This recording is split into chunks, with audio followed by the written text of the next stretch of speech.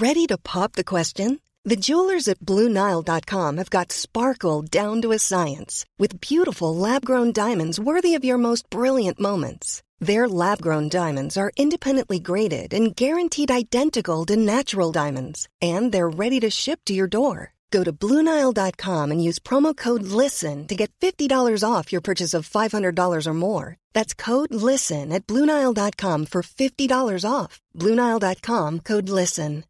One size fits all seems like a good idea for clothes until you try them on. Same goes for healthcare. That's why United Healthcare offers flexible, budget-friendly coverage for medical, vision, dental, and more. Learn more at uh1.com.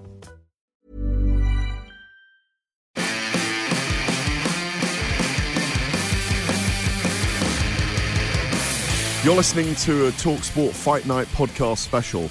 Earlier this week, I caught up with Kate Jackson, who fights for the Bellator Women's Flyweight title against Ilima-Lei Macfarlane in Honolulu. It's historic because Jackson, from Cornwall, is the first British woman ever to fight for a women's world title in mixed martial arts. Let's hope she gets the job done. Here's what she had to tell me.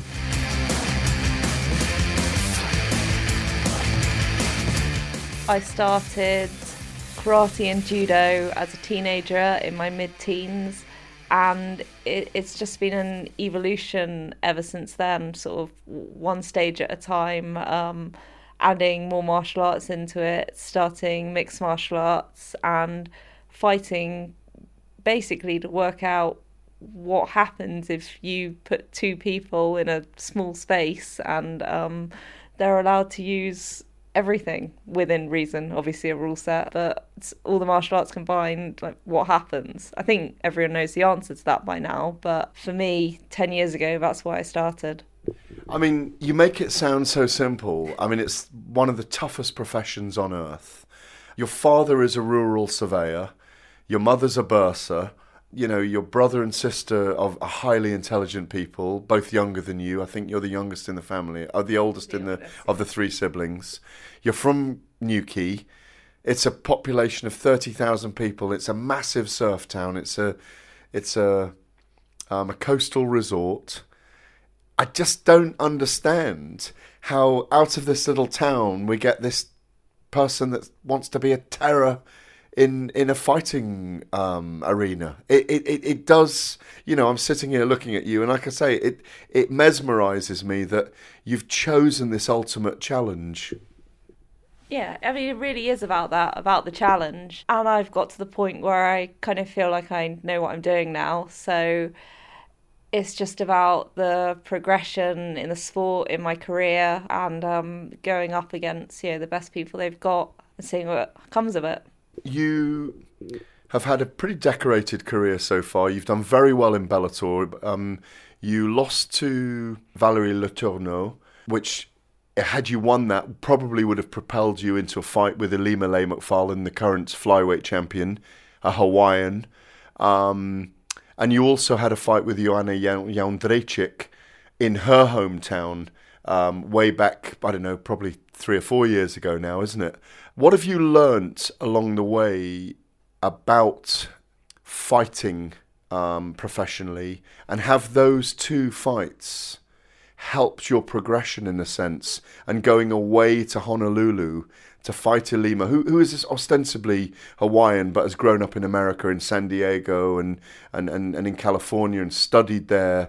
Is it going to help you going away, the things you've learnt so far against these very high-level opponents, and particularly the losses? Because you fought Joanna in her hometown in Poland, and now you go to Honolulu to try and claim that belt back for you, for us, for Britain. Yeah, I mean, I fought abroad the vast majority of my career. I ran out of opponents in the UK in 2012.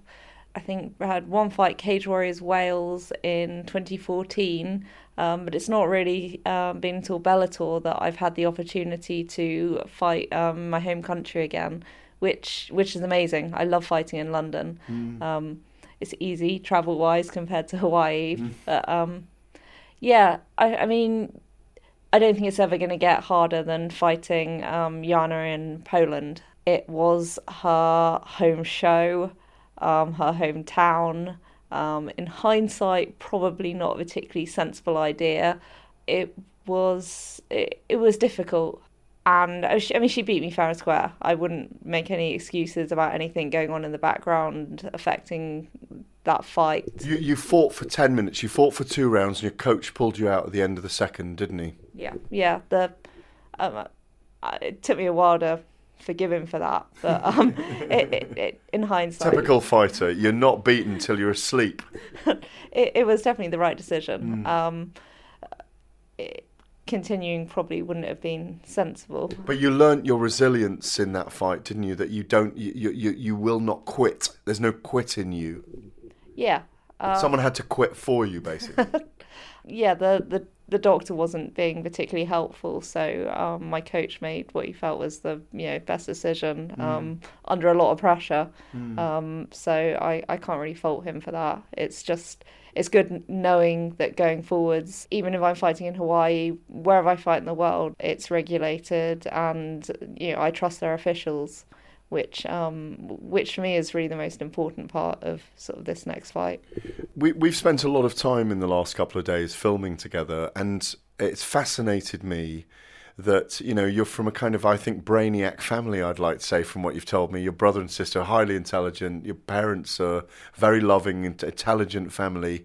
As I said, I'm taken aback the whole time thinking about you fight, and then you do ninja moves for me in Regent Street under the Christmas lights while we're filming. And you kind of explained earlier, we were walking across Tower Bridge, and you revealed to me that when you were growing up, that you had dyslexia, and it perhaps made you want not necessarily to study and read, but to find an outlet that was different, and it was a physical outlet, and that's almost what's turned you into a fighter in some ways. Is that fair to say that you were explaining that?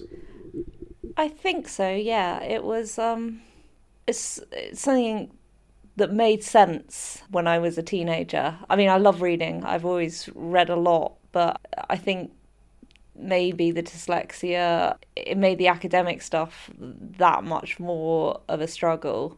And I think socially as well, I was incredibly shy, so it was a physical outlet in a way, I think. So that helped. Do you think doing MMA, having a physical life for the last 15 years has created in you a person with much more confidence in themselves, and that you're still quite shy. I mean, I've had a lovely time with you for the last couple of days, but there is a shyness about you. But do you feel that MMA has helped you, fighting has helped you be more confident outwardly, perhaps?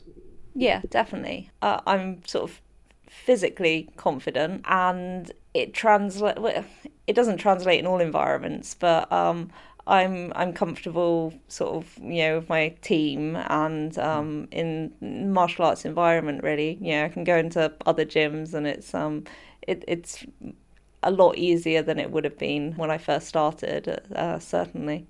And we've also spoken about how, obviously what you're doing is very pioneering as a woman as well.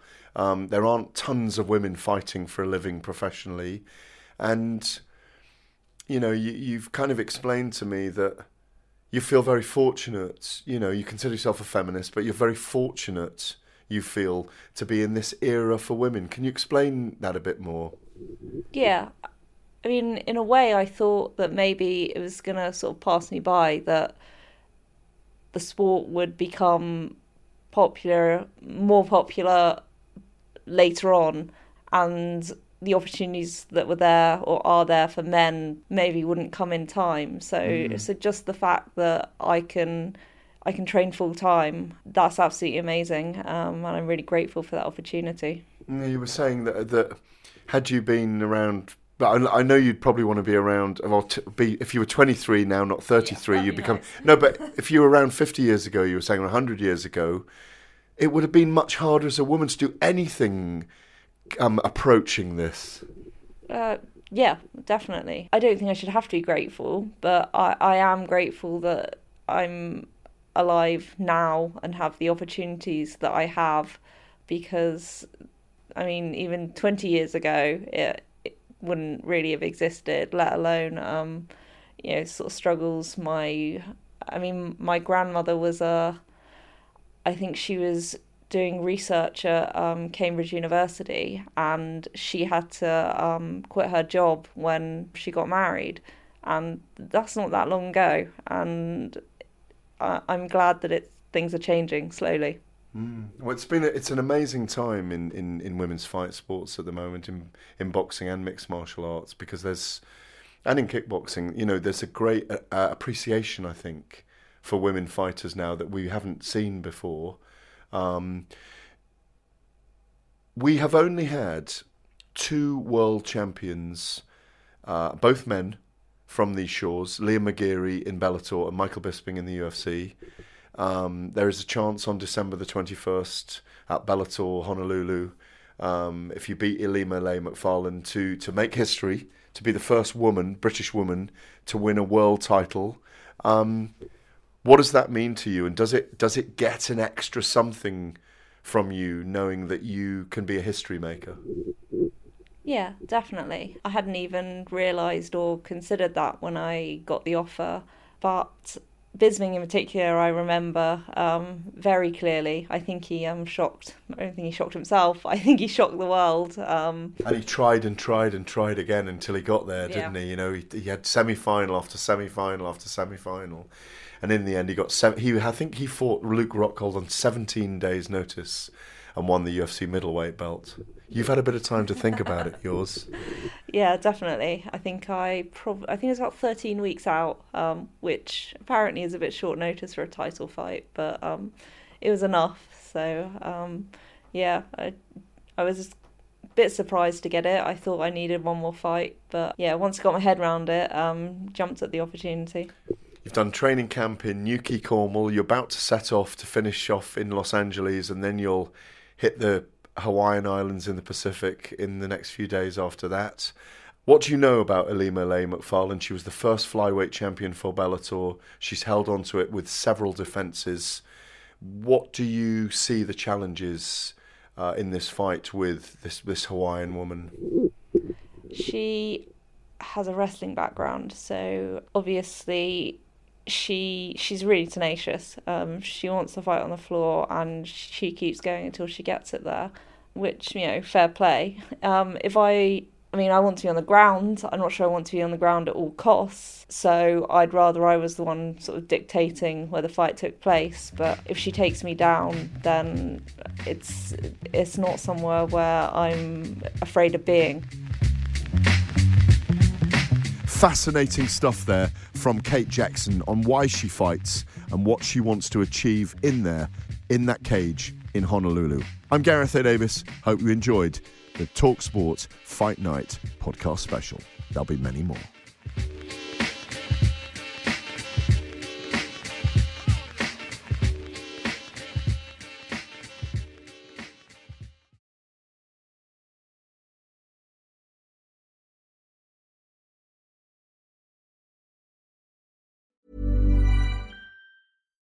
My business used to be weighed down by the complexities of in-person payments. Then, Tap to Pay on iPhone and Stripe came along and changed everything. With Tap to Pay on iPhone and Stripe, I streamlined my payment process effortlessly. Now I can accept in-person, contactless payments right from my iPhone. No extra hardware required. What's truly remarkable is how I can cater to all of my customers' payment preferences. Whether they're using cards, Apple Pay, or other digital wallets, Tap to Pay on iPhone and Stripe ensure a smooth checkout experience every time. And it's not just me. Stripe helps businesses of all sizes, from local markets to global retailers, scale quickly and stay agile. To learn how Tap to Pay on iPhone and Stripe can help grow your revenue and reach, visit stripe.com/tapiphone. Ever catch yourself eating the same flavorless dinner 3 days in a row? Dreaming of something better? Well, HelloFresh is your guilt-free dream come true, baby. It's me, Keke Palmer. Let's wake up those taste buds with hot, juicy pecan-crusted chicken or garlic butter shrimp scampi. Hello Fresh. Stop dreaming of all the delicious possibilities and dig in at HelloFresh.com. Let's get this dinner party started.